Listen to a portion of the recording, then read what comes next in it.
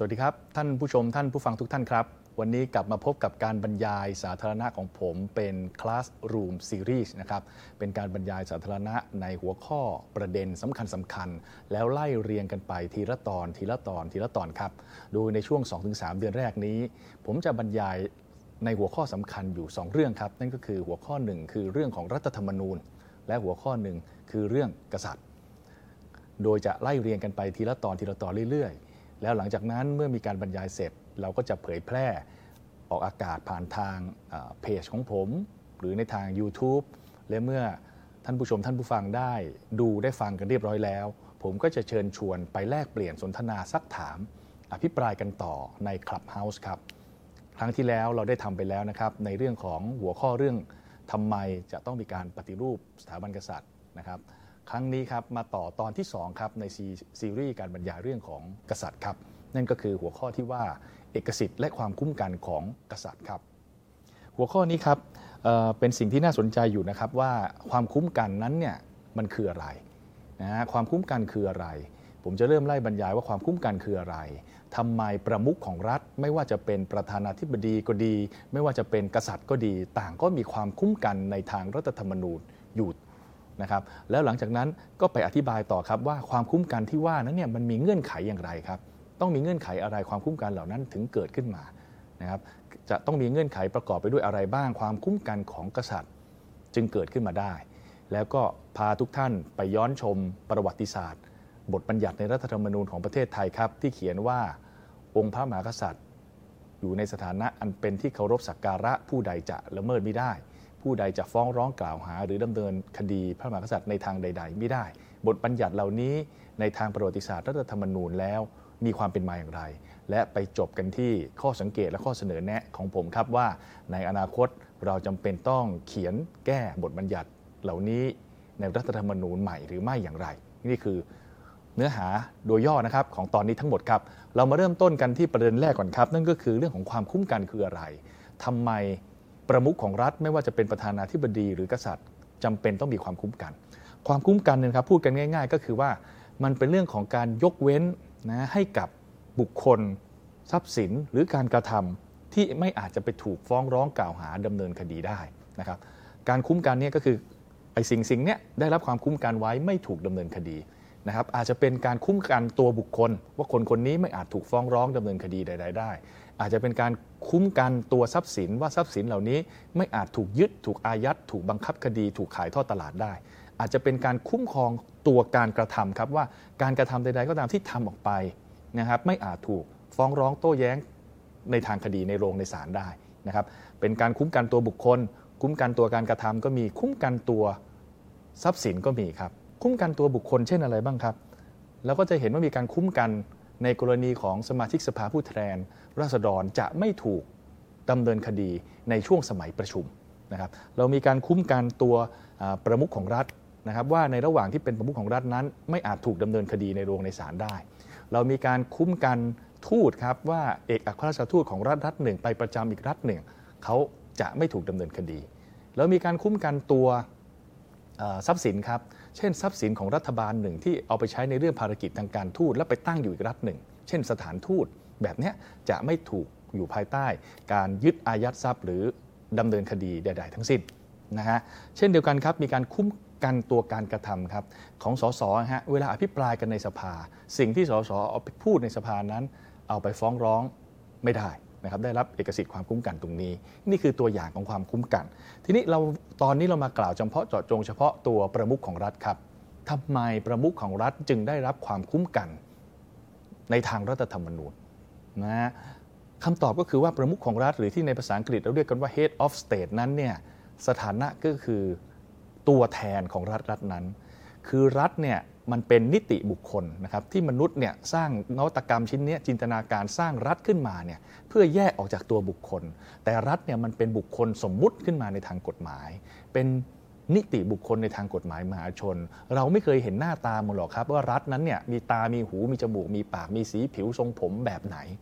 นะแต่เราก็เลยแล้วเราจะเห็นตัวรัฐเต็มๆได้ยังไงครับในเมื่อมันเป็นสิ่งสมมุติก็เลยนิยามกันว่าเอาอย่างนี้แล้วการประมุขของรัฐในฐานะ Head of State คุณเนี่ยแหละคือตำแหน่งของคุณเนี่ยก็คือผู้แทนของรัฐ และคุณก็จะเป็นตัวประกันในเรื่องของความต่อเนื่องสืบเนื่องตลอดสายของรัฐนะครับว่าประมุขของรัฐเนี่ยอยู่นะครับก็รัฐนั้นเป็นตัวเป็นหัวหน้าสูงสุดของรัฐนั้นนะครับดังนั้นด้วยสถานะแบบนี้เองไม่ว่าจะเป็นเรื่องของประมุขของรัฐเป็นผู้แทนของรัฐประมุขของรัฐเป็นตัวประกันความต่อเนื่องของรัฐนะนี่จึงเป็นที่มาครับของการที่รัฐธรรมนูญจะต้องเขียนความคุ้มกันเอาไว้ให้กับประมุขของรัฐนะประมุขของรัฐในโลกใบนี้ก็มีอยู่2แบบครับอธิบายกันแบบย่นย่อที่สุดแบบที่1คือประธานาธิบดีนะก็คือสามัญชนมาจากการเลือกแบบที่2คือกษัตริย์อันนี้มาจากการสืบทอดทางสายโลหิตเหลืออยู่2แบบนี้เท่านั้นประเทศที่เป็นประธานาธิบดีเป็นประมุขเขาก็เรียกกันว่าสาธารณรัฐประเทศที่เป็นกษัตริย์เป็นประมุขเราก็เรียกกันว่าราชอาณาจักรอาจจะมียกเว้นว่าไปเรียกเป็นจักรวรรดิบ้างเป็นเรียกรัฐสุลต่านราชรัฐอะไรแล้วแต่ว่าไปแต่หลักใหญ่ใจความของมันก็คือว่าประมุขของรัฐที่เป็นกษัตริย์แบบนี้คือสืบทอดทางสายโลหิตลองมาดูรายละเอียดกันครับว่าประมุขของรัฐเนี่ยแบบประธานาธิบดีเขาได้รับความคุ้มกันแบบไหนเราลองไปดูในรัฐธรรมนูญของประเทศที่มีประธานาธิบดีเป็นประมุขนะครับไม่ว่าจะเป็นฝรั่งเศสก็ดีอิตาลีก็ดีเยอรมนีก็ดีหลากหลายประเทศเขาก็จะเขียนทำนองเดียวกันว่าประธานาธิบดีไม่ต้องรับผิดชอบจากการกระทำในการปฏิบัติหน้าที่นะครับรัฐธรรมนูญเหล่านี้จะเขียนเอาไว้คือประธานาธิบดีไม่ต้องรับผิดชอบไม่ต้องรับผิดใดๆในการปฏิบัติหน้าที่ของตัวเองนะครับแต่การคุ้มกันตรงนี้ของประธานาธิบดีนั้นมันไม่ได้สมบูรณ์เด็ดขาดในตัวมันเองมันไม่ได้แอบโซลูทไม่ได้สมบูรณ์เด็ดขาดในตัวมันเองมันมีข้อยกเว้นบางอย่างที่ประธานาธิบดีต้องรับผิดครับหลากหลายประเทศก็กำหนดแตกต่างกันไปครับเช่นเขียนเอาไว้ว่ารัฐธรรมนูญนะเขียนไว้ว่าประธานาธิบดีไม่ต้องรับผิดชอบจากการกระทำในการปฏิบัติหน้าที่ตรงนี้หมายถึงอะไรครับถ้าประธานาธิบดีไปทำในเรื่องส่วนตัวอันนี้ต้องรับผิดนะครับแต่ถ้าการปฏิบัติหน้าที่ไม่ต้องรับผิดแล้วก็มีข้อยกเว้นไปครับแต่ถ้าการปฏิบัติหน้าที่นั้นปฏิบัติไปแล้วปรากฏว่าเป็นเรื่องของการทรยศต่อชาตินะครับเป็นเรื่องของการละเมิดรัฐธรรมนูญหรือเป็นเรื่องของการปฏิบัติหน้าที่แล้วผิดพลาดบกพร่องอย่างร้ายแรงชัดเจนแบบนี้ก็จะถูกดำเนินคดีได้เช่นเดียวกันประธานาธิบดีเนี่ยสมมตินายกอไก่นางขอไข่เข้ามาเป็นประธานาธิบดีปุ๊บเขาดำรงตำแหน่งประธานาธิบดีปฏิบัติหน้าที่ไปการปฏิบัติหน้าที่ของเขาไม่ต้องรับผิดอะไรเลยนะครับแต่ถ้าเขาไปกระทำเรื่องส่วนตัวในฐานะนายกนางขอคุณก็ต้องรับผิดแต่ถ้านายกนางขอเป็นประธานาธิบดีกระทำการในฐานะประธานาธิบดีปฏิบัติหน้าที่ในฐานะประธานาธิบดีแต่การปฏิบัตินั้นเป็นเรื่องทรยศต่อชาติเป็นเรื่องละเมิดรัฐธรรมนูญเป็นเรื่องผิดอย่างร้ายแรงนะครับหรือเป็นเรื่องมีความผิดตามอาญาระหว่างประเทศนะครับสำหรับประเทศที่ลงนามในธรรมนูญกรุงโรมศาลอาญาระหว่างประเทศพวกเนี้ยจะทำให้ประธานาธิบดีไม่ได้รับความคุ้มกันนะครับประธานาธิบดีจะไม่ได้รับความคุ้มกันแล้วเราลองมาตามดูต่อครับว่าพอมันมีลักษณะแบบนี้เนี่ยไอ้หลักคือไม่ต้องรับผิดจากการปฏิบัติหน้าที่อันนี้จบไปนะฮะแต่อันที่ต้องรับผิดเนี่ยคือเรื่องส่วนตัวตรงนี้แหละฮะเป็นปัญหาว่าจะดำเนินคดีประธานาธิบดีอย่างไรหลากหลายประเทศเขาก็ใช้วิธีแตกต่างกันไปครับเช่นถอดถอนเอาประธานาธิบดีออกจากตำแหน่งให้กลายเป็นคนธรรมดาแล้วก็ไปดำเนินคดีเขา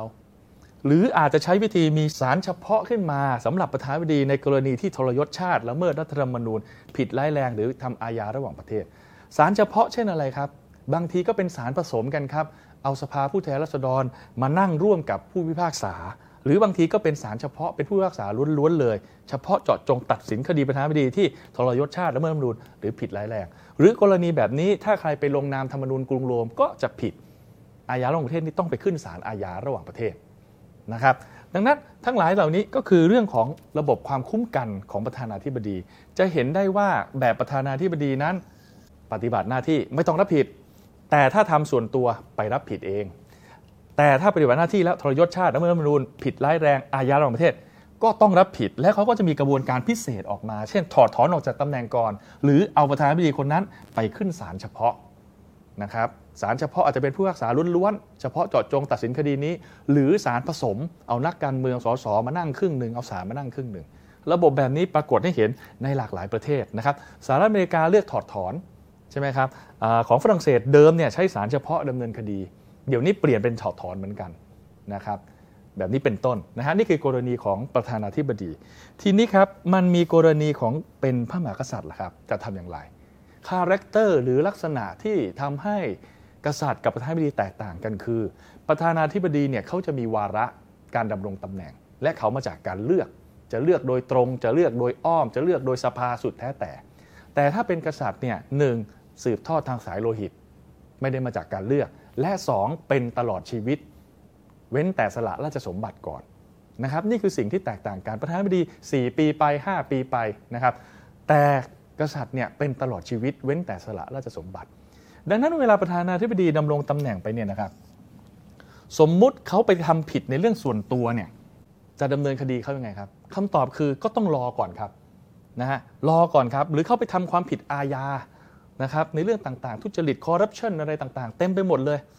นะจะทำยังไงฮะเขาเป็นประธานาธิบดีอยู่คำตอบก็คือรอให้เขาพ้นจากตำแหน่งครับรอให้เขาพ้นจากตำแหน่งแล้วก็ไปดำเนินคดีเขานะแต่พอเป็นพระมหากษัตริย์คราวนี้ยุ่งแล้วครับเพราะเป็นตลอดชีวิตครับแล้วจะยังไงฮะถ้าพระมหากษัตริย์ไปกระทำผิดจะดำเนินคดียังไงนี่จึงเป็นปัญหาสำคัญนะครับว่ากรณีประมุขของรัฐแบบพระมหากษัตริย์นั้นจะได้รับความคุ้มกันในทางรัฐธรรมนูญที่เคร่งครัดสมบูรณ์นะครับมากกว่าประธานาธิบดีนะครับเราลองมาจำเพาะเจาะจงเรื่องของพระมหากษัตริย์กันครับว่าเป็นอย่างไรถ้าเราลองไปสืบค้นดูเนี่ยนะครับมันจะมีคำในภาษาอังกฤษอยู่นะครับ2-3 คำนะครับมีคำว่า immunity นะครับimmunity เนี่ยนะครับแปลว่าความคุ้มกัน irresponsibility นี่คือการไม่ต้องรับผิดชอบในการกระทำของตนเอง inviolability เนี่ยมันก็คือแปลว่าไม่อาจละเมิดได้นะครับสถานะที่ไม่อาจละเมิดได้ทีนี้เวลาประเทศที่เป็นประธานาธิบดีเนี่ยนะประธานาธิบดีเป็นประมุขเนี่ยนะครับเขามักจะใช้คำนี้ครับแต่พอเป็นประเทศที่เป็นพระมหากษัตริย์จะมาใช้คำนี้แทนครับละเมิดไม่ได้นี่คือความแตกต่างกันก็มีการอธิบายกันในทางตำรานะครับว่าจริงๆแล้วเนี่ย immunity เนี่ยมันเป็นคำรวมแล้วมันก็แบ่งเป็น irresponsibility กับ inviolability นะครับอธิบายกันแบบนี้โดยบอกว่า irresponsibility เนี่ยมุ่งคุ้มครองการกระทำแต่ inviolability เนี่ยมุ่งคุ้มครอง person ครับมุ่งคุ้มครองตัวคนทีนี้รากเหง้าในทางคำศัพท์มันมาไงครับคำว่า inviolability เนี่ยแล้วมาใช้กับพระมหากษัตริย์เนี่ยคำนี้ก็มีคนเสนอบอกว่าจะเห็นได้ว่าพอเป็น president เขาไม่ใช้ president เขาใช้ irresponsibility แทนทำไมถึงใช้เฉพาะพระมหากษัตริย์มันสืบสาวเราเรื่องย้อนกลับไปในสมัยสมบูรณาญาสิทธิ์มันสืบสาวเราเรื่องย้อนกลับไปถึงทฤษฎี divine right หรือเทวสิทธิ์ที่เชื่อกันว่าพระมหากษัตริย์นั้นนะครับก็คือได้รับอานัตนะครับมาจากพระเจ้านะครับในการลงมาปกครองบ้านเมืองนะครับคือมีความสัมพันธ์ว่ายกสถานะความศักดิ์สิทธิ์ของพระมหากษัตริย์เทียบเคียงกับพวกพระเจ้าดังนั้นก็จึงละเมิดไม่ได้นะนี่คือคำอธิบายแบบเดิมดังนั้นถ้อยคำแบบนี้จึงตกทอดกันมาในทางประวัติศาสตร์พอเป็นพระมหากษัตริย์ปุ๊บเขาจะใช้คำว่าละเมิดไม่ได้แต่พอเป็นประธานาธิบดีใช้คำว่าไม่ต้องรับผิดชอบนะครับนี่คือรากเหง้าความเป็นมาทีนี้ครับลองมาดูกันต่อครับว่าเงื่อนไขเนี่ยที่เราบอกว่าละเมิดไม่ได้เนี่ยของพระมหากษัตริย์นั้นคืออะไรเราจะพบเห็นคำนี้ครับ the person of the king is inviolable นะครับก็คือองค์พระมหากษัตริย์ละเมิดไม่ได้สาเหตุที่ไม่ใช่คำว่า the king is inviolable ก็เพราะว่า the king ตัวเนี้ยมันมีสถานะคือตัวสถาบันทั้งหมดแต่ the person of the king ก็คือตัวองค์พระมหากษัตริย์คือตัวคนละเมิดไม่ได้ the person of the king is inviolable นะครับทีนี้ครับถามว่าองค์พระมหากษัตริย์ละเมิดไม่ได้เนี่ยมันมีเงื่อนไขของมันอยู่นะครับมันมีเงื่อนไขของมันอยู่ถ้าหากคุณปกครองกันในระบอบสมบูรณาญาสิทธิราชย์ซึ่งพระมหากษัตริย์มีอำนาจสูงสุดเด็ดขาดเสมือนกับเป็นรัฐนั่นเองถ้อยคำนี้ the person of the king is inviolable องค์พระมหากษัตริย์ละเมิดไม่ได้หมายถึงอะไรก็แตะต้องอะไรไม่ได้เลยครับแตะต้องอะไรสักนิดก็ไม่ได้วิจารณ์ก็ไม่ได้ฟ้องร้องก็ไม่ได้ดำเนินคดีก็ไม่ได้ยึดทรัพย์ก็ไม่ได้ทำอะไรไม่ได้ทั้งสิ้นโดยสมบูรณ์เด็ดขาดนะครับก็เพราะว่ามันเป็นไปตามคติของการปกครองแบบระบอบสมบูรณาญาสิทธิ์นั่นเองก็คือกษัตริย์เท่ากับรัฐดังนั้นคุณรัฐทั้งรัฐเนี่ยคุณไปแตะต้องกษัตริย์ได้ยังไงองค์คาพยพของรัฐจะไปแตะต้องกษัตริย์ได้ยังไงองค์คาพยพของรัฐจะไปฟ้องกษัตริย์ได้อย่างไรศาลจะไปฟ้องกษัตริย์ศาลจะไปดำเนินคดีกษัตริย์ได้ยังไงคุณเจ้าหน้าที่จะไปยึดทรัพย์กษัตริย์ได้อย่างไรก็เพราะว่าเจ้าหน้าที่ก็ดีศาลก็ดีก็คือแขนขาของกษัตริย์เพราะกษัตริย์คือรัฐนี่คืออธิบายแบบสมบูรณาญาสิทธิ์ ทีนี้ถ้ามันไม่ใช่สมบูรณาญาสิทธิ์แล้วหรอครับถ้ามันเป็น constitutional monarchy พระมหากษัตริย์อยู่ใต้รัฐธรรมนูญเป็นประเทศที่ปกครองในระบบประชาธิปไตยแบบรัฐสภาแล้วเนี่ยและมีพระมหากษัตริย์ยังเป็นประมุขอยู่เนี่ยถ้อยคำนี้ต้องแปลใหม่หมดครับจะอ่านแบบสมบูรณาญาสิทธิ์ไม่ได้ต้องอ่านใหม่หมดครับอ่านโดยการมองว่าเมื่อมีผลก็ต้องหาเหตุก่อนครับเหตุมันจะมีดังต่อไปนี้ครับ The person of the king is inviolable ก็ต่อเมื่อข้อที่1นะครับคือกษัตริย์จะไม่กระทำการใดๆตามลำพังแต่กษัตริย์จะกระทำการใดๆก็ตามจะต้องมีคนลงนามรับสนองเสมอและไอ้คนลงนามรับสนองนั่นแหละคือคนที่มีอำนาจกระทำแล้วเป็นคนรับผิดชอบเองเงื่อนไขที่2ครับอำนาจบริหารเป็นหนึ่งเดียวหมายถึงอะไรก็คือไม่มีการแยกกษัตริย์กับรัฐบาลออกจากกันรัฐบาลก็คือรัฐบาลในพระมหากษัตริย์นั่นแหละไม่ใช่การแยกว่ากษัตริย์ทำอย่างหนึ่งรัฐบาลทำอีกอย่างหนึ่งแต่มันเป็นเนื้อเดียวกันทั้งหมดเพราะรัฐบาลจะเป็นคนรับผิดชอบนะครับเงื่อนไขข้อที่3ครับบรรดาพระราชดำรัสพระราชหัตถเลขาการกระทำอื่นใดทั้งหลายที่เกี่ยวกับการเมืองต้องได้รับความเห็นชอบจากรัฐมนตรีและอันที่4ครับเรื่องความลับครับลองมาดูทีละข้อนะครับ4เงื่อนไขนี่คืออะไร 1. กษัตริย์ไม่กระทำการใดโดยลำพังการกระทำใดก็ตามที่ใช้อำนาจหน้าที่ในฐานะกษัตริย์ปฏิบัติในฐานะหน้าที่เป็นพระมหากษัตริย์ในฐานะประมุขของรัฐเนี่ยคุณทำอะไรเองก็ตามเนี่ยทำคนเดียวไม่ได้จะต้องมีรัฐมนตรีประกบทุกครั้งและรัฐมนตรีคนนั้นก็คือคนที่มีอำนาจทำเองนั่นแหละแล้วเขาจะต้องประกบลงนามรับสนองพระบรมราชโองการทุกครั้งและเขารับผิดชอบเองพระมหากษัตริย์ก็เลยไม่ต้องรับผิดชอบแต่ถ้าพระมหากษัตริย์ทำตามโดยลำพังล่ะครับพระมหากษัตริย์เขาต้องรับผิดชอบเองครับแต่ถ้าพระมหากษัตริย์ไม่ได้ทำตามลำพังมีรัฐมนตรีประกบทุกครั้งไอ้รัฐมนตรีก็เป็นคนรับผิดชอบแทนอันที่2อำนาจบริหารเป็นหนึ่งเดียว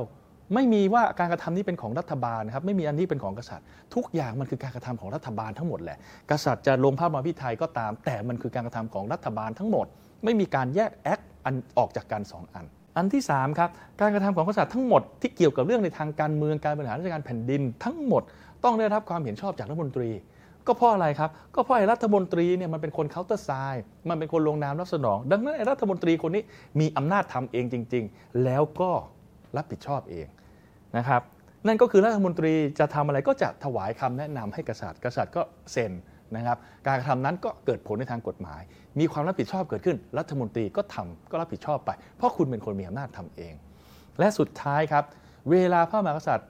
จะพูดอะไรจะแนะนำอะไรต่อรัฐมนตรีทุกอย่างต้องเป็นความลับนะครับแล้วรัฐมนตรีก็ไปเลือกเองว่าจะทำตามคำแนะนำของกษัตริย์หรือไม่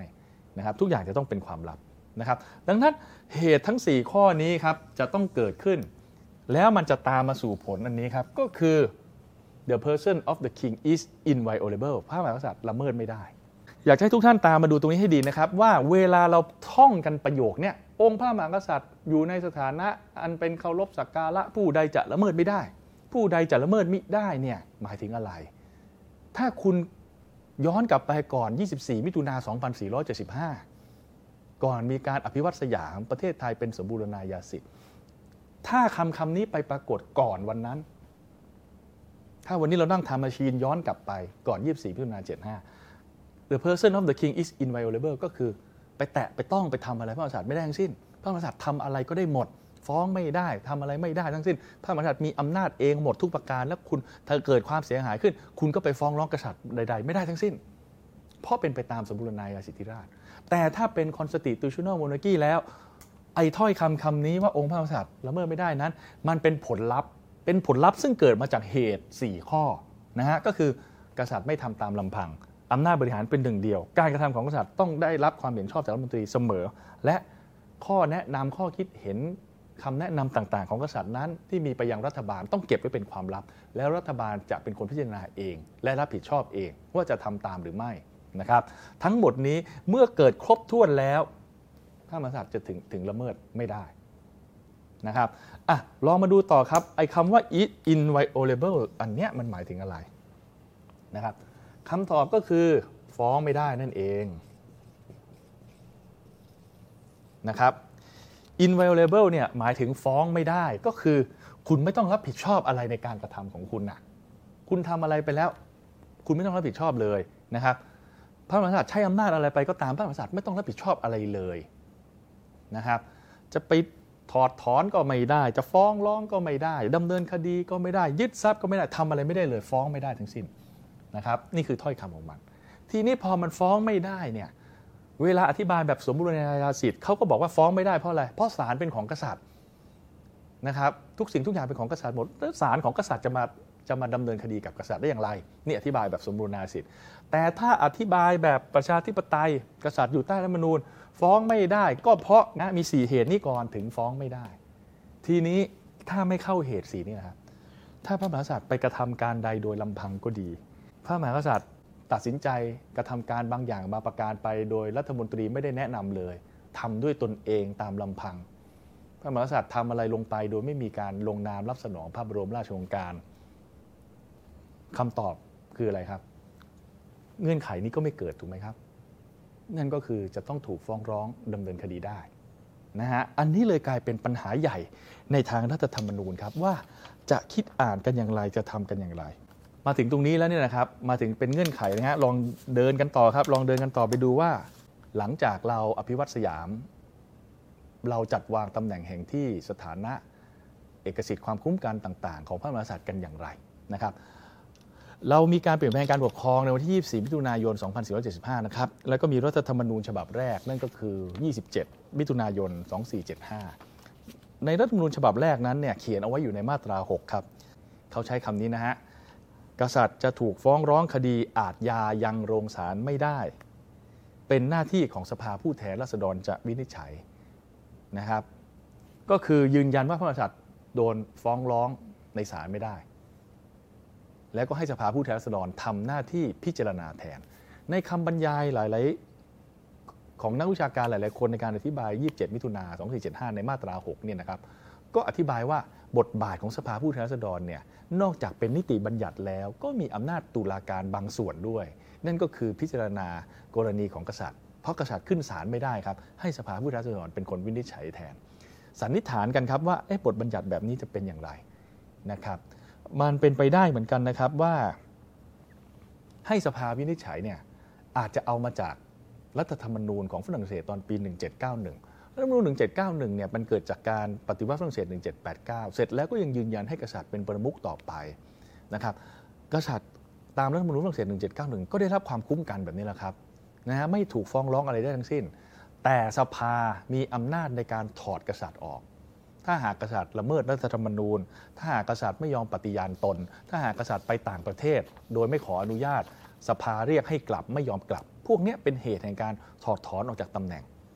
นะครับก็เลยสงสัยกันว่าไอ้มาตรา6ในรัฐธรรมนูญ27มิถุนายน75ที่เขียนเอาไว้แบบนี้ต้องการแบบนั้นหรือเปล่านะครับนะฮะมันมี2แนวทางนะครับแนวทางหนึ่งบอกว่าให้สภาเนี่ยทำหน้าที่เป็นกึ่งศาลพิจารณาคดีกษัตริย์ได้นะเพราะกษัตริย์เอาไปขึ้นศาลไม่ได้นะครับหรืออีกอันนึงคือให้สภาทำหน้าที่ถอดกษัตริย์ออกจากตำแหน่งเป็นบุคคลธรรมดา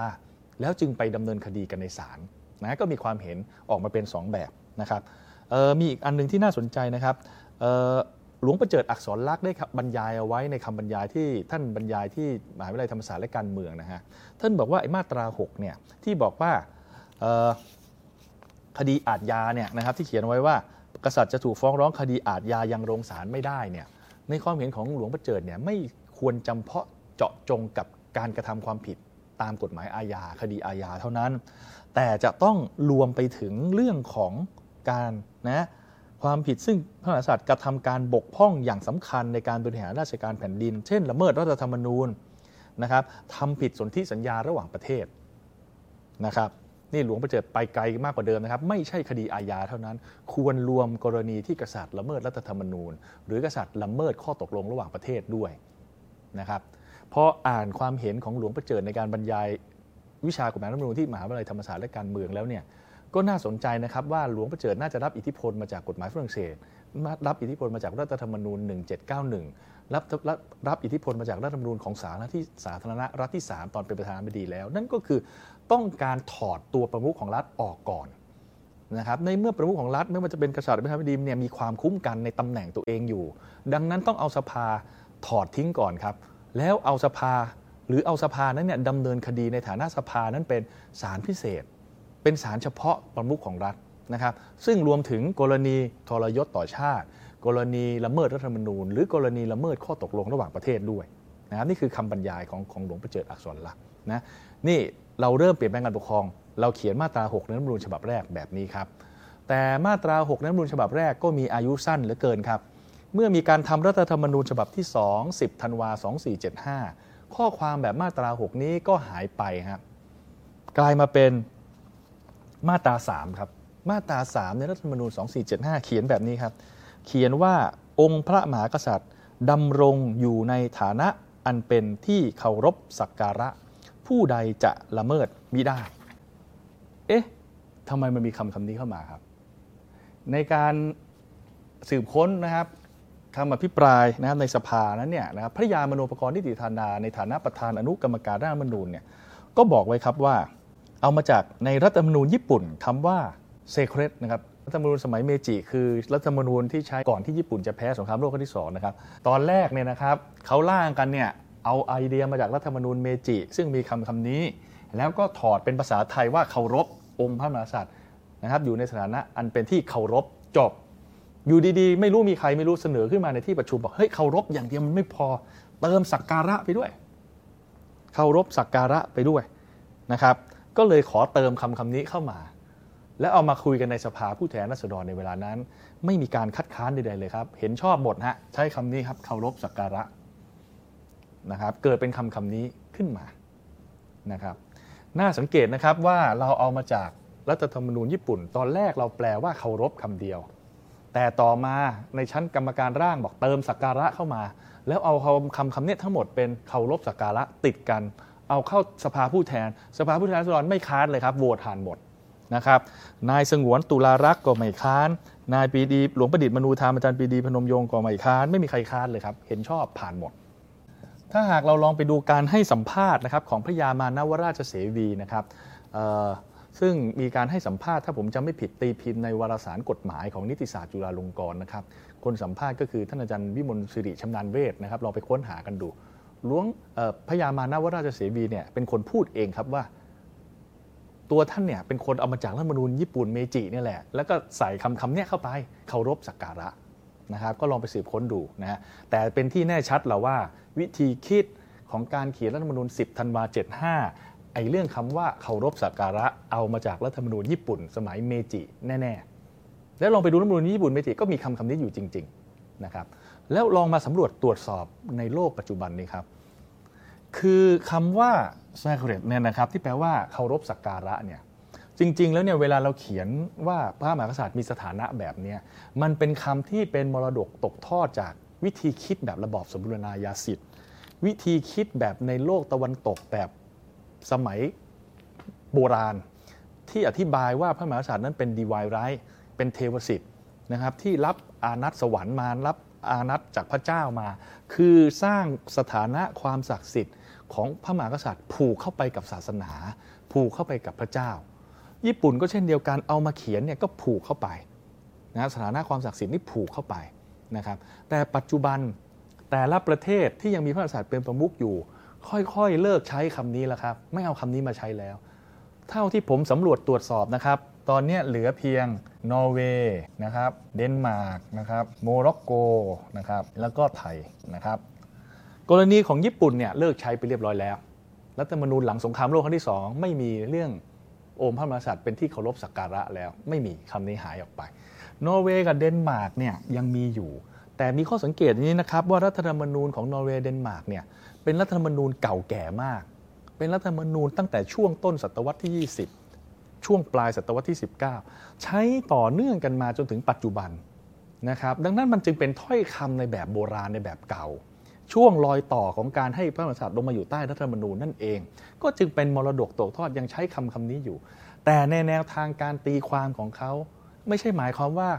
กษัตริย์นอร์เวย์กษัตริย์เดนมาร์กนั้นเป็นสิ่งศักดิ์สิทธิ์เป็นที่เคารพสักการะเป็นสิ่งศักดิ์สิทธิ์จนแตะต้องไม่ได้นะครับไม่ใช่เป็นเทพเจ้าแต่เป็นบุคคลที่เป็นดำรงตำแหน่งพระมหากษัตริย์นั่นเองโมร็อกโกอันนี้เป็นข้อยกเว้นนะครับเพราะพระมหากษัตริย์ของโมร็อกโกเนี่ยก็เชื่อมโยงไปกับศาสนาอิสลามแล้วก็มีพระราชอำนาจอยู่หลายประการอยู่และก็ของไทยนะครับที่ยังเขียนแบบนี้นะฮะจะเห็นได้ว่าคำนี้ เพื่อสอดคล้องกับโลกสมัยใหม่โลกของเหตุและผลโลกของความเท่าเทียมที่ไม่มีใครคนใดคนหนึ่งพอดำรงตำแหน่งแล้วจะถูกยกให้กลายเป็นเทียบเท่ากับเทพเจ้ากับพระเจ้าเป็นสิ่งศักดิ์สิทธิ์นะครับให้กลายมาเป็นคนเท่าเทียมกันเนี่ยนะครับคำนี้ก็จะค่อยๆหายไปนะครับแต่ประเทศไทยเรายังใช้อยู่กันจนถึงปัจจุบันนี้นะครับเอาละเรารู้ละว่าที่มาเคารพสักการะนั้นเริ่มต้นที่10ธันวาคม75เอามาจากรัฐธรรมนูญเมจิแปลมาตอนแรกใช้เคารพอย่างเดียวไม่พอเติมสักการะเข้าไปอีกแล้วสภาผู้แทนราษฎรก็เห็นชอบพร้อมเพรียงกันหมดต่อมาครับคำว่าผู้ใดจะละเมิดมิได้หมายถึงอะไรเช่นเดียวกันครับตอนร่างรัฐธรรมนูญ10ธันวาคม75พระยามโนปกรณ์นิติธาดาในฐานะประธานอนุกรรมการร่างรัฐธรรมนูญก็พูดเอาไว้ชัดครับว่าคำว่าผู้ใดจะละเมิดมิได้นี้เราหมายว่าใครจะไปละเมิดฟ้องร้องว่ากล่าวไม่ได้อาจจะมีใครสงสัยว่าฟ้องร้องท่านไม่ได้แล้วจะทำอย่างไรเมื่อได้รับความเสียหายประการหนึ่งเราต้องนึกว่าที่ว่าเป็นประมุขนั้นตามแบบเรียกว่ารัฐบาลของพระบาทสมเด็จพระเจ้าอยู่หัวศาลของพระบาทสมเด็จพระเจ้าอยู่หัวพิจารณาตัดสินความในนามของพระบาทสมเด็จพระเจ้าอยู่หัวเพราะฉะนั้นถ้าจะพูดถึงหลักกฎหมายในบางประเทศแล้วฟ้องร้องท่านไม่ได้ทั้งทางอาชญาและประทุษร้ายส่วนแพ่งแต่มีว่าถ้าท่านต้องทรงรับผิดชอบในเรื่องเงินก็ให้ฟ้องร้องได้ทางพระคลังข้างที่นะครับนี่คำอธิบายของพระยามโนปกรณ์นิติธาดาในฐานะประธานอนุกรรมการร่างรัฐธรรมนูญอธิบายว่าคำนี้คือเท่ากับฟ้องไม่ได้นั่นเองนะครับเพราะอะไรครับพระยามโนอภิปรายว่าก็รัฐบาลในพระบาทสมเด็จพระเจ้าอยู่หัวศาลในพระบาทสมเด็จพระเจ้าอยู่หัวดังนั้นคุณจะเอาศาลของกษัตริย์มาดำเนินคดีกษัตริย์ได้อย่างไรพระยามโนปกรณ์นิติธาดายืนยันชัดเจนว่าละเมิดไม่ได้นะครับเท่ากับฟ้องไม่ได้ไม่ใช่ละเมิดไม่ได้แปลว่า untouchable นะครับแตะต้องไม่ได้เลยไม่ใช่นะละเมิดไม่ได้ในที่นี้ไม่ใช่หมายว่าแตะต้องอะไรไม่ได้เลยนะครับละเมิดไม่ได้ในที่นี้หมายเพียงฟ้องไม่ได้เท่านั้นเองนะครับซึ่งก็เป็นธรรมดาตามหลักการที่ผมได้บรรยายไปเมื่อสักครู่เพียงแต่ว่าเหตุผลในการอธิบายเรื่องว่าฟ้องไม่ได้เนี่ยของพระยามโนเนี่ยอันเนี้ยอธิบายไม่ถูกอธิบายไปตามคติแบบสมบูรณาญาสิทธิ์ถ้าอธิบายตามคติแบบประชาธิปไตยก็ต้องบอกว่าที่ฟ้องไม่ได้เพราะพระมหากษัตริย์ไม่ได้มีพระราชอำนาจในการใช้อำนาจโดยพระองค์เองโดยแท้แต่เป็นรัฐมนตรีผู้รับสนองต่างหากเป็นคนจัดการเองต้องอธิบายแบบนี้ต่างหากนะครับเอาละครับนี่ก็คือปี75เริ่มต้นแบบนี้แล้วเราก็ใช้แบบนี้เรื่อยมาครับจนกระทั่งมาทำรัฐธรรมนูญปี92 10ธันวาคม75ใช้ไปสักระยะหนึ่งมีการเปลี่ยนรัฐธรรมนูญเป็นรัฐธรรมนูญฉบับที่3ครับ2489ใช้ไปสักพักหนึ่งเกิดกรณีสวรรคตของในหลวงอนันทมหิดลในหลวงรัชกาลที่8เสร็จแล้วปี90ก็มีรัฐประหารแล้วก็มาทำรัฐธรรมนูญฉบับใหม่คือรัฐธรรมนูญปี92รัฐธรรมนูญ92ได้ชื่อกันว่าเป็นรัฐธรรมนูญที่พาประเทศไทยย้อนกลับไปเป็นนะครับแบบสมบูรณาญาสิทธิ์มากขึ้นเอาสถาบันเอากฎเกณฑ์ต่างๆที่เคยอยู่ในระบอบสมบูรณาญาสิทธิ์กลับมาใช้ใหม่เช่นอภิรัฐมนตรีสภาซึ่งต่อมากลายเป็นองคมนตรีมีการเขียนรัฐธรรมนูญใส่ปี92เพิ่มอำนาจให้แก่กษัตริย์จำนวนมากนะครับไม่ว่าจะเป็นบทบาทในการแต่งตั้งวุฒิสภาหรือบทบาทของการแต่งตั้งองคมนตรีนะครับดังนั้นรัฐธรรมนูญ92จึงมีนัยสำคัญของมันอยู่ครับรัฐธรรมนูญปี92เนี่ยมีการมาถกเถียงกันครับว่าเอาล่ะในเมื่อรัฐธรรมนูญ10ธันวาเขียนมาโดยตลอดว่าองค์พระมหากษัตริย์ดำรงอยู่ในฐานะอันเป็นที่เคารพสักการะผู้ใดจะละเมิดไม่ได้คราวนี้ปี92เติมมาอีกคำครับเติมคำว่าผู้ใดจะกล่าวหาหรือฟ้องร้องพระมหากษัตริย์ในทางใดๆมิได้นะครับเติมคำนี้เข้ามาอีกคำหนึ่งคราวนี้แหละครับก็เลยเกิดประเด็นดีเบตถกเถียงกันในสภาครับว่าเฮ้ยแล้วคำนี้มาจากไหนอ่ะก็ไหนตั้งแต่พระยามโนอภิปรายมาแล้วนี่ตั้งแต่สมัย10ธันวาแล้วว่าละเมิดไม่ได้ก็คือฟ้องร้องไม่ได้ไงเคารพสักการะผู้ใดละเมิดไม่ได้มันก็ครบถ้วนโดยตัวมันเองอยู่แล้วทำไมต้องเติมคำนี้เข้ามาอีกนะมีการอธิบายกันเต็มไปหมดเลยครับนะก็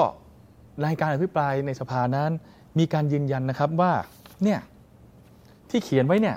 ไม่ได้อะไรหรอกครับคำนี้มันชัดอยู่แล้วละเมิดไม่ได้แต่เติมลงไปเพื่อให้ไม่ต้องเถียงกันว่าละเมิดไม่ได้นั้นหมายถึงอะไรก็เลยใช้คำนี้เข้ามาใส่มันเข้าไปอีกประโยคนึง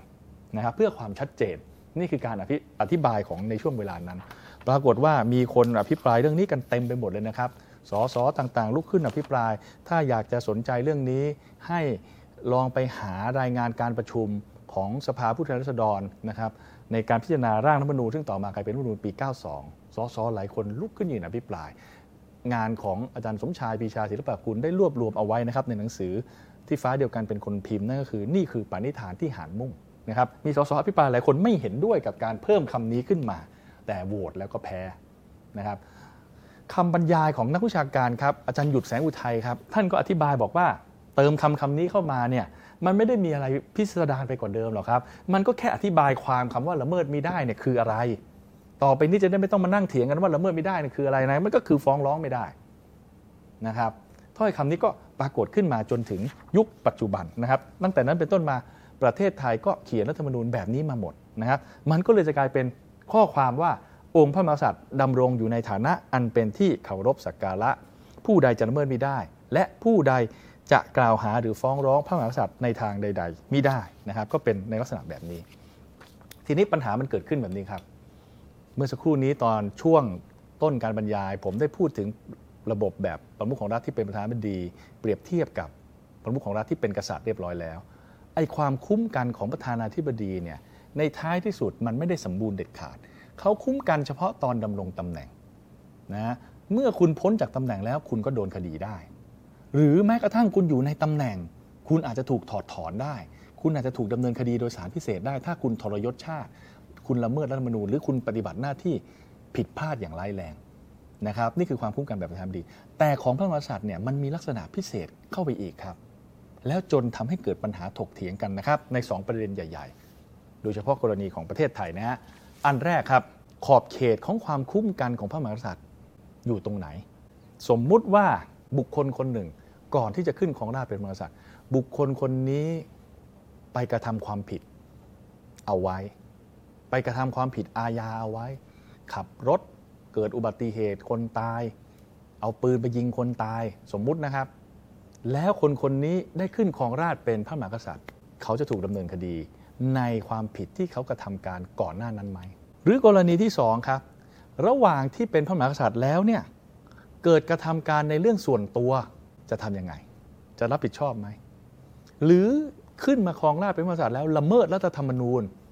จะจัดการอย่างไรหรืออีกกรณีหนึ่งครับเป็นพระมหากษัตริย์อยู่ดีๆแล้วสละราชสมบัติครับพอสละราชสมบัติก็ไม่ได้เป็นพระมหากษัตริย์แล้วถูกไหมครับความคุ้มกันหมดไปแล้วใช่ไหมครับการกระทำต่างๆที่เกิดขึ้นในสมัยที่เป็นพระมหากษัตริย์นั้นเนี่ยเอามาดำเนินคดีในคนนี้ได้ไหมนะครับมี3ช่วงเวลานะครับเรามาไล่เรียงกันไปดูนี่คือปัญหานะฮะความคุ้มขอบเขตความคุ้มกันของพระมหากษัตริย์อันแรกเนี่ยนะครับบุคคลคนหนึ่งก่อนจะขึ้นครองราชย์เป็นพระมหากษัตริย์ดันไปทำความผิดอาญาต่อมาได้ขึ้นครองราชย์เป็นพระมหากษัตริย์อันนี้จะทำไงต่อเขาได้รับความคุ้มกันแล้วนะครับขึ้นเป็นพระมหากษัตริย์แล้วเอาพระมหากษัตริย์ไปดำเนินคดีไม่ได้จะทำยังไงต่อแล้วคนหนึ่งที่เคยเอาไปพูดในสภาผู้แทนราษฎรแล้วนั่นก็คือพันโทพยมจุฬานนท์พันโทพยมจุฬานนท์ตอนนั้นเป็นสสเพชรบุรีนะฮะพันโทพยมจุฬานนท์นั่นก็คือคุณพ่อของพลเอกสุรยุทธ์จุฬานนท์ประธานองคมนตรีนะครับพันโทพยมจุฬานนท์เคยพูดเอาไว้แบบนี้ในสภานะครับบอกว่าข้าพเจ้าใคร่จะขอตั้งข้อสังเกตอันหนึ่งว่าการสืบราชสันตติวงศ์นั้นย่อมสืบลงมาเป็นลำดับแต่หากว่าในราชตระกูลนั้นบังเอิญท่านผู้นั้นได้กระทำผิดกฎหมายอาญาขึ้นก่อนแต่คดียังไม่ได้มีการฟ้องร้อง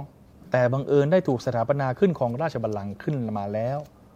การฟ้องร้องการกระทำความผิดก่อนเสวยราชก็ฟ้องร้องไม่ได้เพราะเป็นพระมหากษัตริย์เช่นนี้ข้าพเจ้าเห็นว่ามันขัดกันนะครับนี่พยมจุฬานนท์พูดเอาไว้แบบนี้นะครับแสดงว่าสสของไทยเราก็เคยตั้งข้อสังเกตแบบนี้มาแล้วนะฮะเอาละครับอันนี้ก็ปัญหาหนึ่งแล้วนะครับมีสิ่งที่น่าสนใจหนึ่งนะครับกษัตริย์ควนคาร์ลอสของประเทศสเปนซึ่งตอนนี้เป็นอดีตไปแล้วสละราชสมบัติกษัตริย์ควนคาร์ลอสเนี่ยตอนที่ยังเป็นปรินซ์ยังเป็นเจ้าชายแห่งบูบองอยู่เนี่ยนะครับในยุคสมัยที่ฟรังโกยังเป็นผู้นำเผด็จการของสเปนอยู่นั้นนะครับ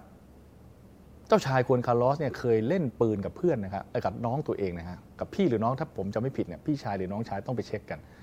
นะครับแล้วก็บังเอิญอุบัติเหตุนะครับยิงนะครับจนเขาเสียชีวิตแต่ต่อมาควนคาร์ลอสขึ้นเป็นกษัตริย์เรื่องเหล่านี้ก็ดำเนินคดีไม่ได้ครับและดำเนินคดีไม่ได้เพราะอะไรก็เขาเป็นกษัตริย์ไงครับแต่ควนคาร์ลอสก็ยอมรับตรงไปตรงมานะครับว่ามีเหตุการณ์นี้เกิดขึ้นนะนี่ก็เป็นตัวอย่างอันหนึ่งที่เคยเกิดขึ้นที่สเปน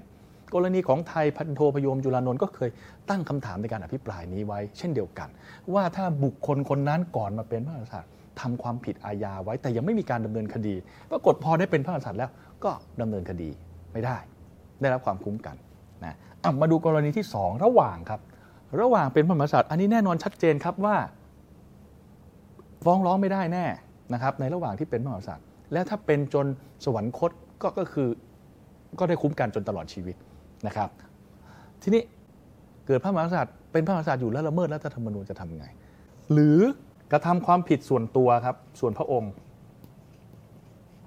คือไม่ใช่ในสถานะของพระมหากษัตริย์นะครับแต่เป็นเรื่องความผิดส่วนพระองค์เช่นไปเป็นหนี้คนกู้หนี้ยืมสินคนเป็นเรื่องกันในทางแพ่งทำไงนะครับหรือมีคดีอาญาแบบนี้จะทำไงครับอาจารย์หยุดแสงอุทัยเคยเขียนคำบรรยายไว้นะครับบอกว่าถ้าหากพระมหากษัตริย์บังเอิญเนี่ยไปทำความผิดอาญาบังเอิญไปฆ่าคนตายกันขึ้นมาจริงๆเนี่ยจะทำอย่างไรครับก็ดำเนินคดีไม่ได้ครับอาจารย์หยุดแสงอุทัยก็บอกว่าก็ต้องมีอะไรนะฮะมาตรการกดดันในทางสังคมแทนกดดันให้สละราชสมบัตินี่คือคำบรรยายของอาจารย์หยุดเคยพูดไว้นะครับมันมีนักกฎหมายอังกฤษครับอันเบิร์ต เวนไดซีเคยพูดไว้นะครับและพยานนิติศาสตร์ไพศาลก็เคยเอามาเขียนนะครับเป็นตำราของท่านหม่อมราชวงศ์เสนีปราโมชก็เคยเอาเรื่องนี้ไปพูดในสภาไปอภิปรายนะครับเขาอภิปรายกันแบบนี้ฮะว่ากษัตริย์อาจเอาปืนระเบิดหัวขมองอัครมหาเสนาบดีได้โดยไม่ต้องไปศาลนะครับแต่อันเบิร์ต เวนไดซีก็บอกว่านี่คือตัวอย่างแบบสุดขั้วสุดโต่งหากเกิดเหตุการณ์เช่นนี้จริงนั่นแสดงว่าวันสุดท้ายของราชบัลลังก์ใกล้มาถึงแล้วนะครับนั่นก็คือคำอธิบายของไดซีก็ดีคำอธิบายอาจารย์หยุดก็ดีคำบรรยายพยานนิติศาสตร์ไพศาลก็ดีคำอภิปรายของหม่อมราชวงศ์เสนีปราโมชก็ดียืนยันว่าถ้าหากพระมหากษัตริย์ไปทำคดีอาญาเกิดขึ้นในระหว่างเป็นพระมหากษัตริย์ก็ดำเนินคดีอะไรไม่ได้ครับ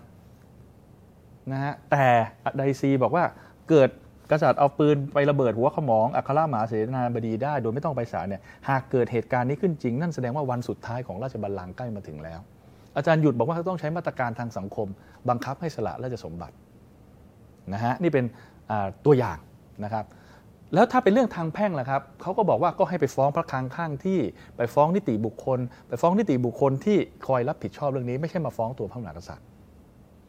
นะครับหลังล่ะครับเกิดพระมหากษัตริย์อยู่ไปเรื่อยๆปุ๊บสละราชสมบัติปุ๊บก็กลายเป็น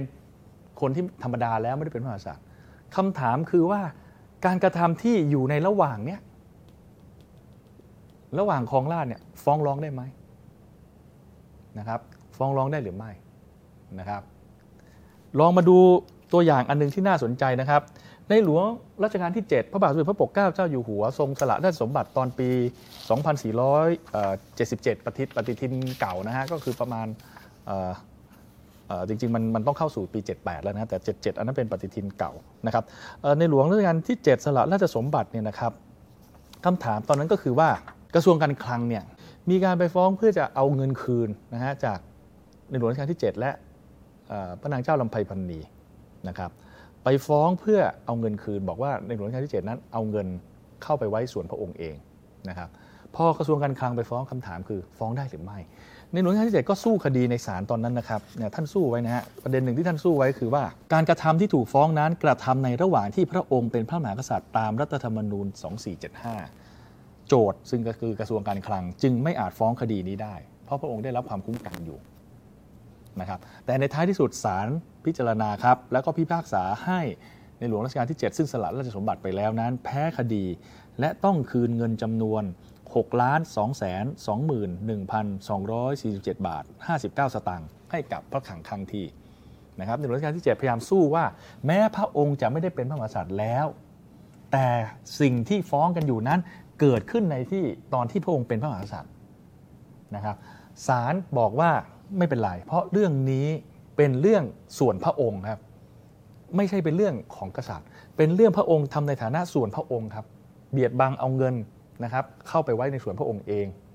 นะดังนั้นศาลก็เลยเดินหน้าพิจารณาคดีต่อไปและสุดท้ายศาลก็พิพากษาให้คืนเงินนะครับ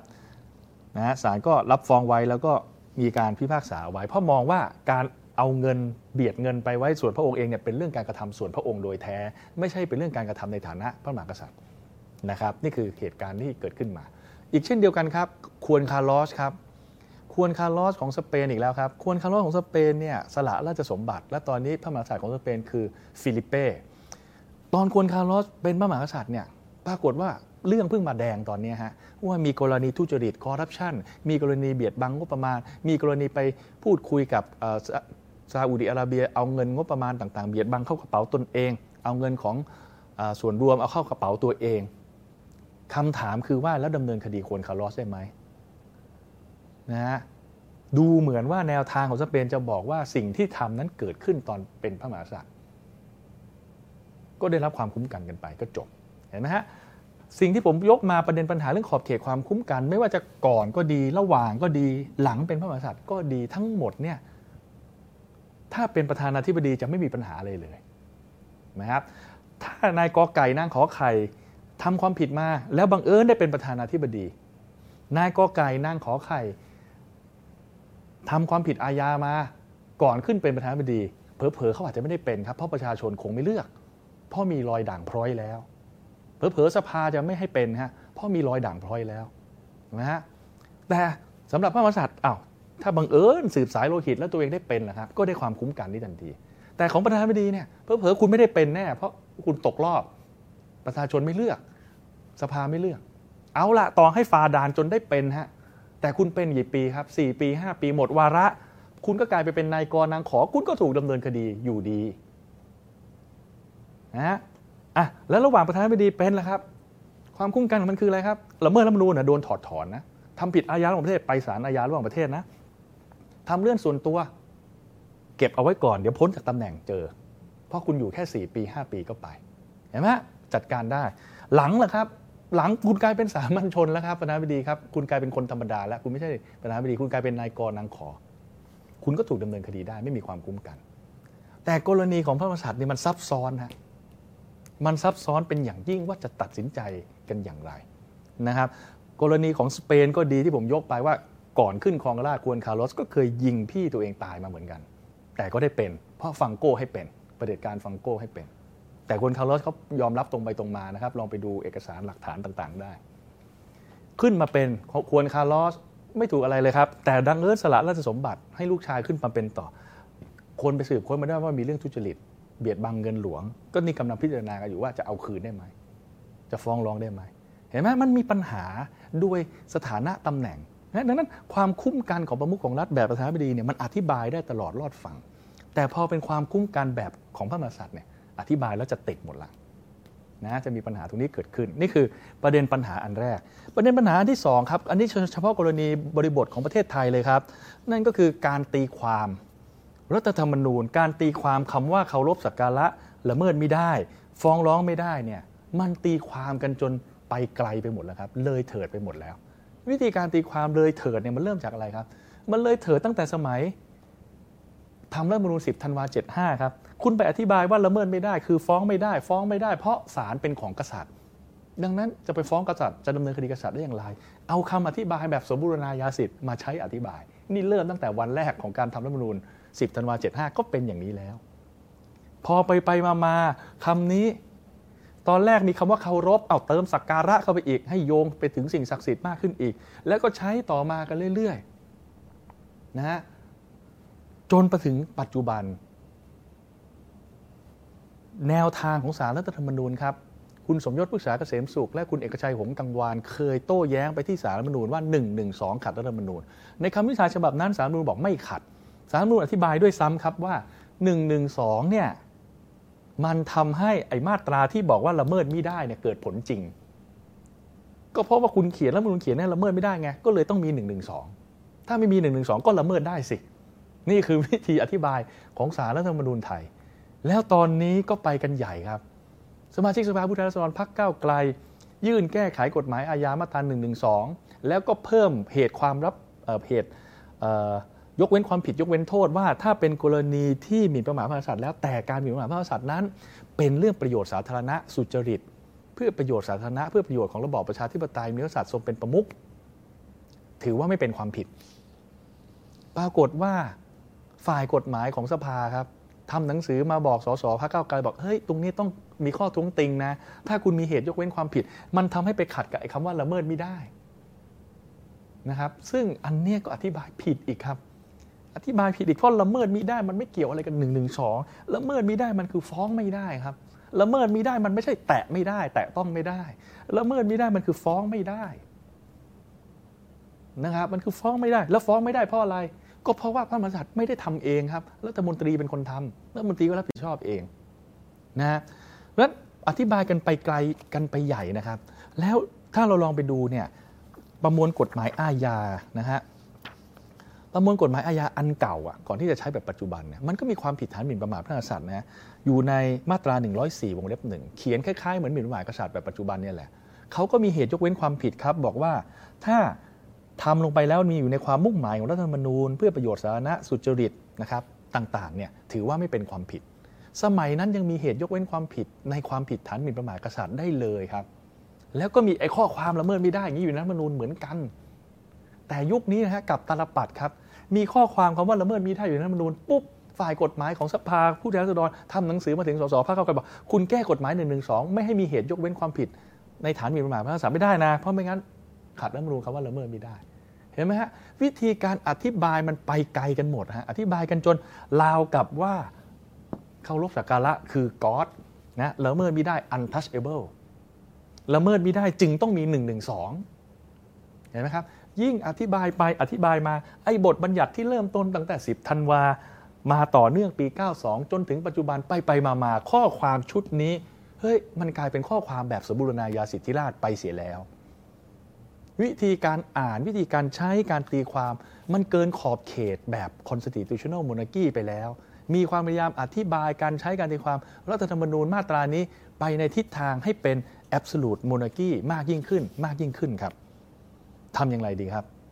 เพื่อจะทำให้รักษา constitutional monarchy เอาไว้ให้ได้เพื่อจะทำให้ความคุ้มกันของพระมหากษัตริย์สอดคล้องกับระบอบ constitutional monarchy ให้ได้ผมคิดว่ามีตัวอย่างหนึ่งที่น่าสนใจครับรัฐธรรมนูญญี่ปุ่นครับ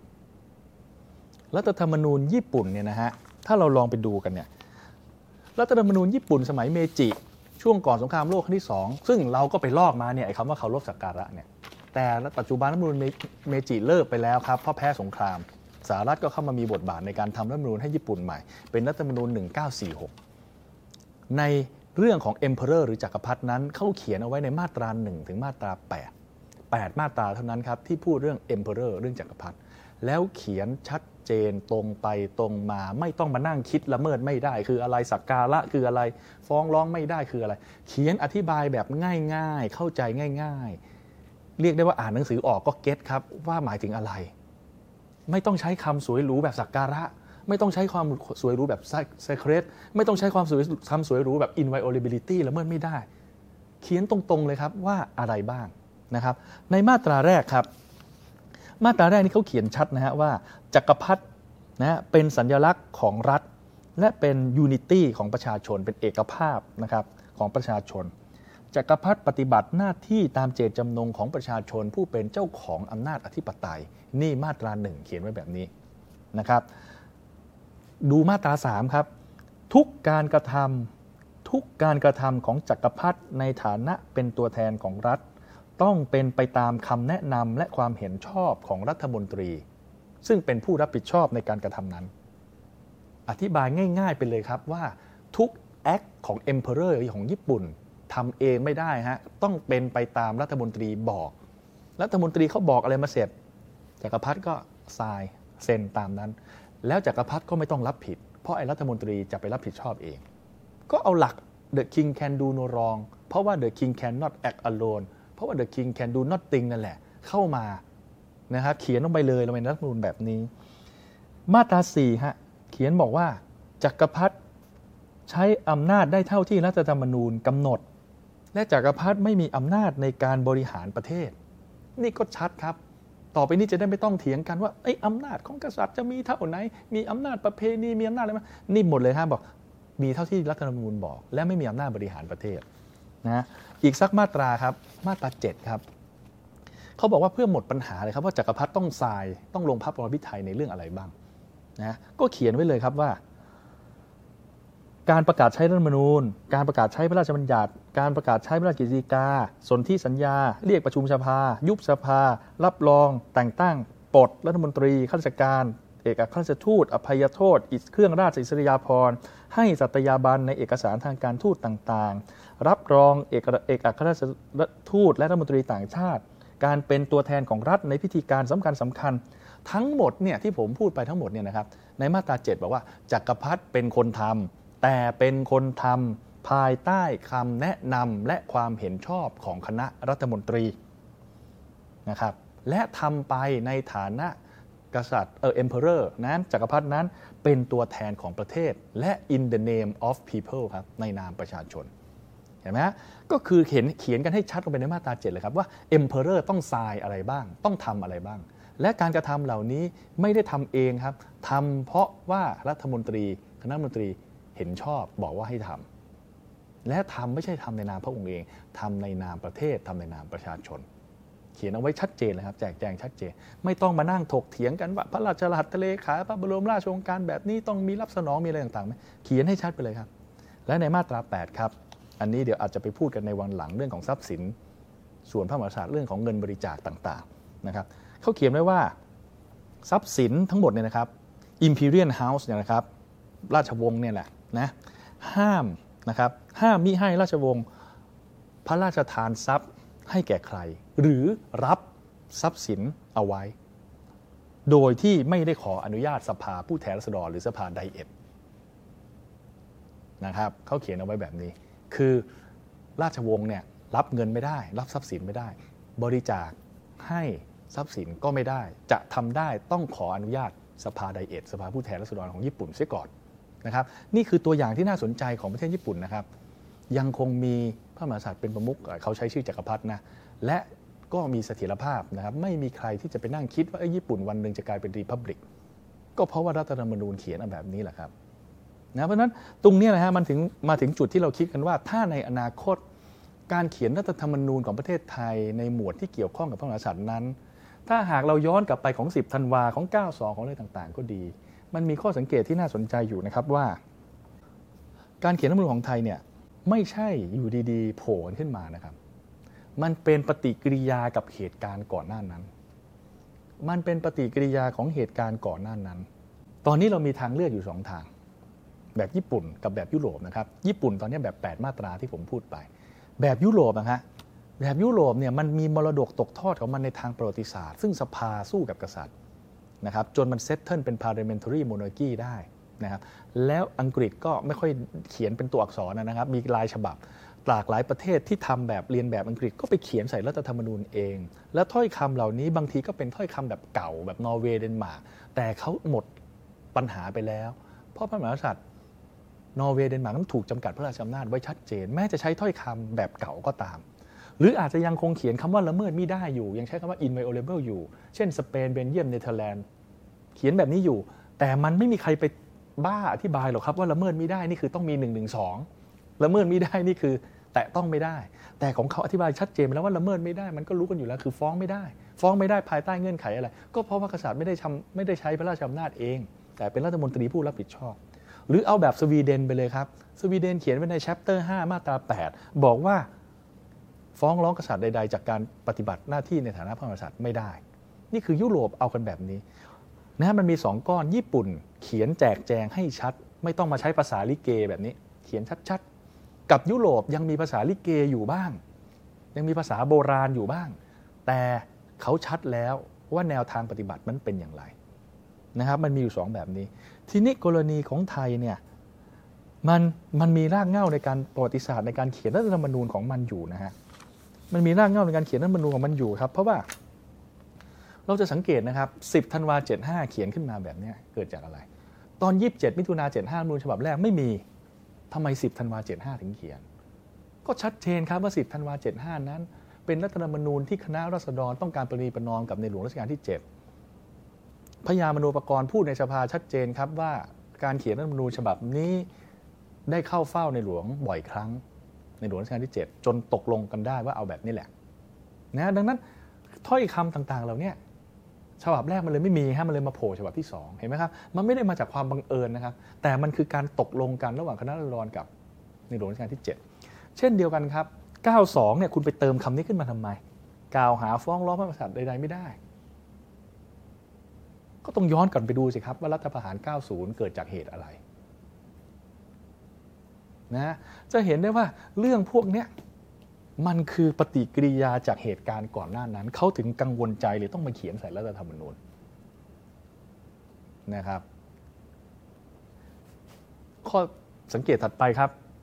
จะเห็นได้ว่าการเพิ่มพระราชอำนาจของพระมหากษัตริย์นั้นเรามักจะบอกว่าพระราชอำนาจของพระมหากษัตริย์นั้นบางทีเป็นเรื่องประเพณีเป็นเรื่องบารมีเป็นเรื่องสะสมเวลาต่างๆนานาว่าไปแต่จริงๆแล้วเนี่ยหลายเรื่องถูกบัญญัติเป็นลายลักษณ์อักษรอยู่ในรัฐธรรมนูญนะครับนะลองดูให้ดีสิครับเมื่อไรก็ตามมีรัฐประหารเกิดขึ้นเมื่อนั้นรัฐธรรมนูญหลังรัฐประหารจะมีการเพิ่มพระราชอำนาจกษัตริย์ในรัฐธรรมนูญอยู่บ่อยครั้งจะมีการเปลี่ยนแปลงหมวดกษัตริย์อยู่บ่อยครั้งองคมนตรีเกิดขึ้นมาได้หลังรัฐประหาร90นะครับข้อความเคารพสักการะผู้ใดละเมิดไม่ได้เกิดจาก10 ธันวานะครับหลังจากคุยกับในหลวงรัชกาลที่7เรียบร้อยก็ทำรัฐธรรมนูญฉบับนี้ออกมาคำว่ากล่าวหาหรือฟ้องร้องพระมหากษัตริย์ในทางใดๆไม่ได้เพิ่มเข้ามาคือรัฐธรรมนูญ92หลังรัฐประหาร90องคมนตรีอยู่ในรัฐธรรมนูญ92หลังรัฐประหาร90วุฒิสภามาจากการแต่งตั้งของพระมหากษัตริย์อยู่ในรัฐธรรมนูญ92หลังรัฐประหาร90หลังรัฐประหาร34กฎมนเทียนบานว่าด้วยการสืบราชสันตติวงศ์เดิมจะต้องแก้ไขเปลี่ยนแปลงเสร็จแล้วต้องให้รัฐสภาให้ความเห็นชอบเปลี่ยนเป็นแค่รัฐสภารับทราบเกิดหลังรัฐประหาร34การขึ้นครองราชย์ของพระมหากษัตริย์เดิมจะต้องเอาถวายชื่อเข้ามานะครับแล้วให้รัฐสภาให้ความเห็นชอบถูกเปลี่ยนเป็นแค่รัฐสภารับทราบเฉยๆก็ถูกแก้ในรัฐธรรมนูญ34หลังรัฐประหาร34รัฐธรรมนูญ60มีการเปลี่ยนแปลงบทบัญญัติที่ว่าด้วยพระมหากษัตริย์อยู่หลายเรื่องนะครับและรัฐธรรมนูญ60ก็คือเกิดหลังรัฐประหาร57นะครับดังนั้นจะเห็นได้ว่าที่เรามักจะคิดกันว่าพระราชอำนาจต่างๆนั้นเป็นไปตามประเพณีเป็นไปตามเวลาต่างๆเนี่ยเอาเข้าจริงๆแล้วมันมีเรื่องตัวอักษรอยู่ในรัฐธรรมนูญด้วยนะครับและรัฐธรรมนูญเหล่านั้นเกิดหลังรัฐประหารทั้งสิ้นนะครับผมบรรยายไปทั้งหมดนี้เพื่อจะให้ท่านผู้ชมท่านผู้ฟังลองฟังกันดูแล้วนำกลับไปขบคิดครับว่าในอนาคตถ้าต้องมีการเขียนรัฐธรรมนูญกันใหม่จะต้องปฏิรูปสถาบันพระมหากษัตริย์โดยเฉพาะอย่างยิ่งในหมวด2รัฐธรรมนูญเนี่ยเราอาจจะต้องออกไปจากกรอบแบบเดิมๆที่เราเคยคิดว่าไปดูซิ10 ธันวาว่าอย่างไง92ว่าอย่างไงแล้วเขียนเหมือนกันมาเราอาจจะต้องออกจากกรอบว่าเราไปดูญี่ปุ่นสมัยเมจิซิเราไปดูในยุโรปตะวันตกซิเขาเขียนอย่างไรแต่ผมคิดว่าเราต้องเขียนให้ชัดไปเลยครับว่าอะไรทำได้ทำไม่ได้จะได้ไม่ต้องมามีปัญหาในการตีความรัฐธรรมนูญญี่ปุ่นปี1946 8 มาตราเป็นตัวอย่างอันดีครับน่าสนใจเอามาประยุกต์ปรับปรุงเอามาใช้กับรัฐธรรมนูญของประเทศไทยครับทั้งหมดนี้ก็คือการบรรยายในตอนที่ว่าด้วยเอกสิทธิ์และความคุ้มกันของพระมหากษัตริย์นะครับเมื่อท่านผู้ชมท่านผู้ฟังได้รับชมตอนนี้เสร็จแล้วเดี๋ยวตามไปถกเถียงแลกเปลี่ยนตั้งคำถามกันต่อครับในรายการที่จะเอาเรื่องนี้ไปพูดคุยกันต่อใน Clubhouse นะครับสำหรับวันนี้ลาท่านผู้ชมท่านผู้ฟังไปก่อนครับขอบคุณครับสวัสดีครับ